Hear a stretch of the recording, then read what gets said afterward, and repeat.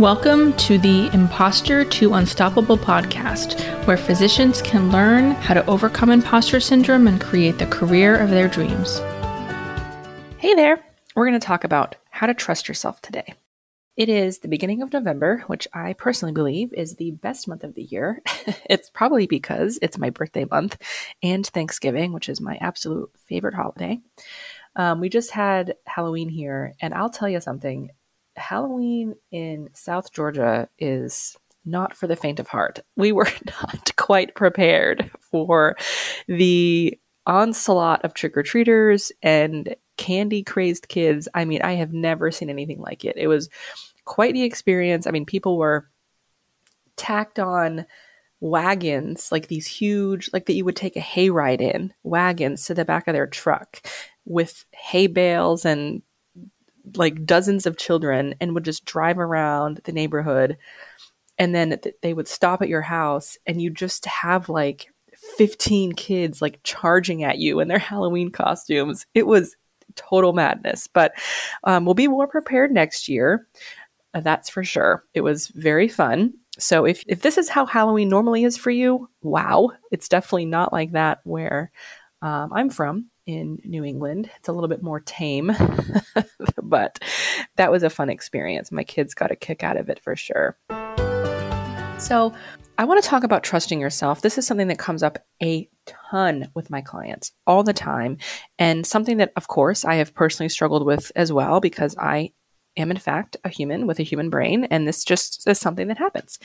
And as we'll talk about in a little bit, we are conditioned definitely through our childhood, and then gasoline is poured on this lack of self-trust as doctors. So first, I just want to touch on a few signs that you don't trust yourself. The first one is ruminating about past decisions. So for example, you get home at the end of the day and you find yourself, you're in this thought loop about either a diagnosis that you made or something you said to a patient, or deciding on a treatment or not deciding on a treatment, or in your personal life, it's maybe deciding that you're going to take a trip at this day and then ruminating about if it's the right time. Should you really take vacation? Are your kids going to like it? And you find yourself kind of stuck in this looping behavior where you can't really get out of it and just decide that this decision was the right one. The next thing is you're afraid of making the wrong choice. So there's something coming up that you need to make a decision on, big or small, and you just find that you are really worried about what will happen if you make the wrong choice. The next one is constantly seeking approval and validation. So this might look like asking everyone you know about the possible options and what they would do before you make a decision. This could also look like knowing, like having an instinct that maybe you do know what choice to make, but then running it by a few people to make sure that they also think it's the right choice. The next sign that you don't trust yourself is procrastination with decision making. So you find yourself that you have to make a decision about something, whether it's at work, medication, or a procedure, or how your schedule is run, or anything like that, or at home in relationships, and you just can't decide. You can't decide. And this goes back most of the time to being afraid of making the wrong choice. You might find that you second guess choices that you've already made. And then the final one, which is related, is constantly imagining your life, what your life would be like if you had made a different decision. So you go back in time and you're like, oh, shoot, I really think I made the wrong choice. And then you go down the path in your mind of how much better your life would be if you have made a different choice at that time. These are all things that are really common and normal. And what I'll say is that it's not your fault that you don't trust yourself. This is definitely conditioned. We are conditioned to not trust ourselves over time. And then you go into the medical field and you really you unlearn how to trust yourself, because people are constantly telling you that if you make the wrong decision, someone's life is at risk, or maybe you do trust yourself, but then you get feedback that counters what you believe about yourself. There's a million different reasons in medical training why we learn to not trust ourselves anymore. And it really becomes this habitual belief that we actually cannot trust ourselves, because how are we ever going to know if it's the quote unquote right choice or not? However, not trusting in yourself is what is at the root of much discomfort for many of us. It's not only because of all the signs I've just gone through, because all of those things feel uncomfortable. It wastes mental energy. It takes up time in our life to be constantly going back into the past and then worrying about the future. It's a lot of time invested in this lack of self-trust. And in order to feel confident and comfortable with yourself, you have to relearn to trust yourself. And here's a few steps how to do it. You need to first acknowledge that it's uncomfortable. It's going to feel weird to just start trusting yourself one day. And the best way that I can say to get over this is start with the small things. So if you find yourself even having a hard time making small decisions, like where to go for dinner or where to go on vacation, or simple things like that really don't matter all that much in the grand scheme of things, then practice trusting yourself in those moments. The next step is to accept all past decisions as the right ones at the time. And this is not easy, but it is simple. So the past story that we tell ourselves is a choice. And the fact of the matter is, the past doesn't exist anywhere except your own memory, and it's clouded with the story that you tell yourself. So that's important because you can decide to tell a different story that sheds a more positive and useful light on it. For example, for a long time, years and years, I had a lot of regret about the college I went to. The choice I made at the time was for superficial reasons. It was for a boy. And I really had the story for a long time that was a stupid decision. I didn't take college seriously. I could have been so much further ahead if I had chosen a school for actual legitimate reasons and not stupid ones. I wouldn't have so much debt if I had done that. But what I realized is that this story really it took a lot of authority away from me. Instead of just accepting who I was at the time, 17 or 18 years old, and there's no way I could have known what was ahead of me or what was really going to matter to me in the future. And I decided to, instead of that choice being a negative one, focus on what I went through during that time in college that got me to where I am today. For example, that was really the first time that I stepped into my role as a leader. I became the president of Tau Sigma, which was an honor society for transfer students, because I transferred into that college. That was the first time I really did any public speaking and realized that I liked it. I also was a member of Psychi, the Psychology Honor Society, and I really recognized that I liked to be a leader in any capacity that would have me.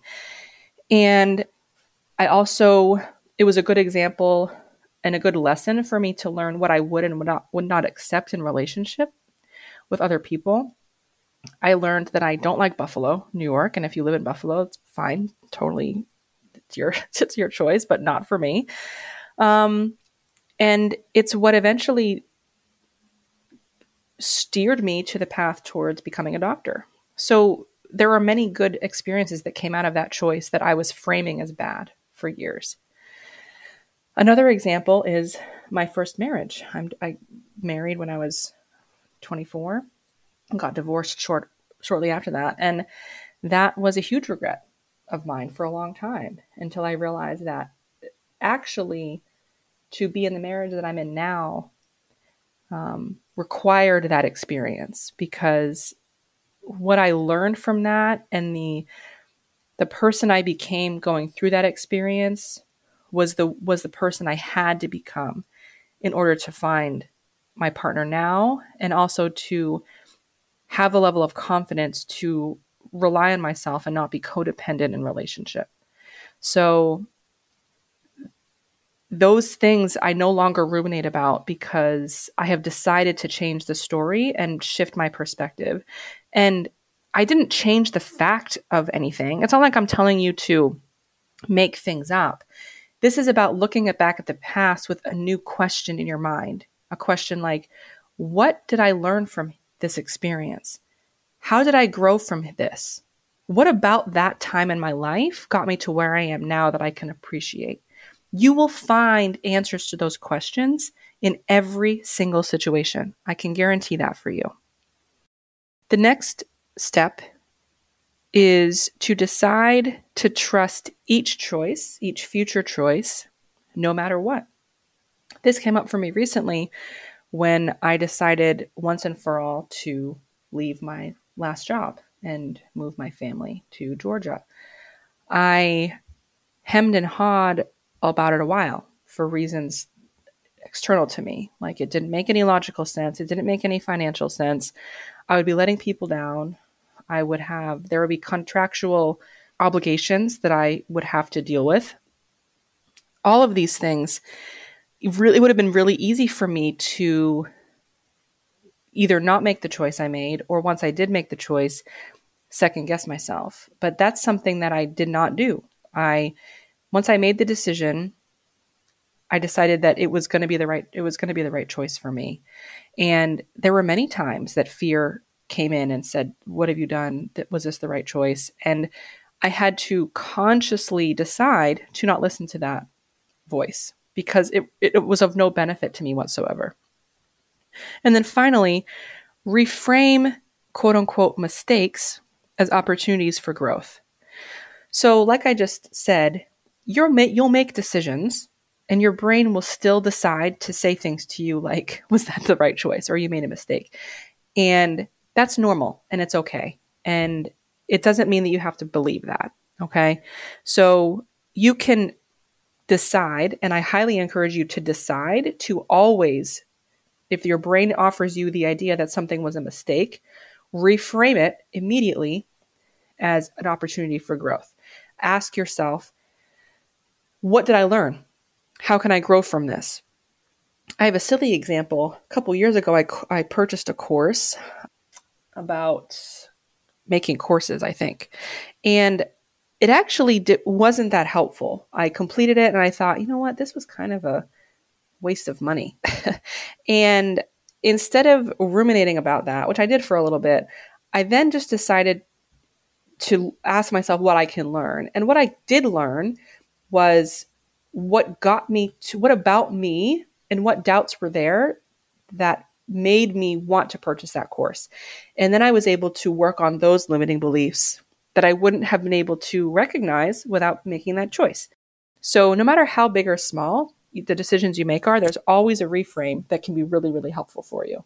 So this is the knowledge that it takes to learn to trust yourself again. And knowledge is important. All of our left brain dominant people can understand that. But what is also important, and maybe more important for lasting change, is integration, embodiment of this knowledge, which is the right brain function. And right brain function is what I'm focusing on in my Life in Glitter membership, which launches on the 14th of November. You can sign up now, and I highly encourage you to do that. If you struggle with self-doubt, lack of trust, rumination, overwhelm, if there's anything going on in your life that you wish were different, or you know that there's something more that you want, but you don't even know what it is, this is the membership that you need. And it's specifically designed for people who would identify as overworked professionals, and you have a calling to be more in touch with your intuitive side. This is an intuitive coaching immersion, essentially, where we will get together regularly every month, and work on integration and embodiment of this knowledge that you already have, but you may not know you have it yet. It's also unlimited email coaching, monthly topics where I will teach you things that I have learned or that bring in other people who can teach you topics that are important. And this is driven by the members. So you come in and you will have a say of what we talk about. For all the details and to sign up, you want to go to www.consciousinmedicine.com/glitter, and that link will be in the episode details today.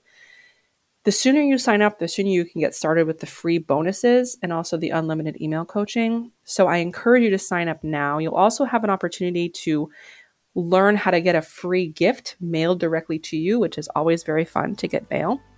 So click on the link in the episode details and come join us in the membership so we can work on really integrating this knowledge into your life.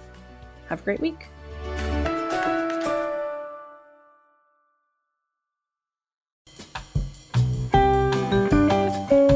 Hey there.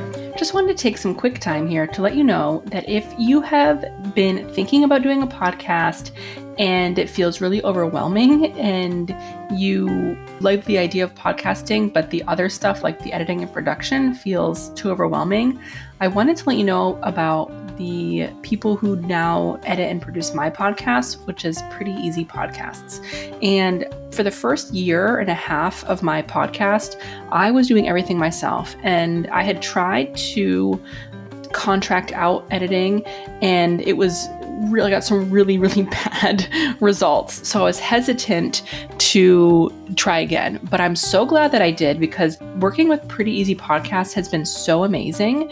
They can get your shows recorded, posted with a complete podcast studio at your disposal. You could record from home, your office, or the park, or really anywhere. And then they totally cater to your schedule, and it's just so easy to work with them. I cannot say enough good things. So if it's been on your mind to do a podcast, then definitely check out Pretty Easy Podcasts at prettyeasypodcast.com and sign up today. It's super affordable and it's so fun working with them. So definitely check it out.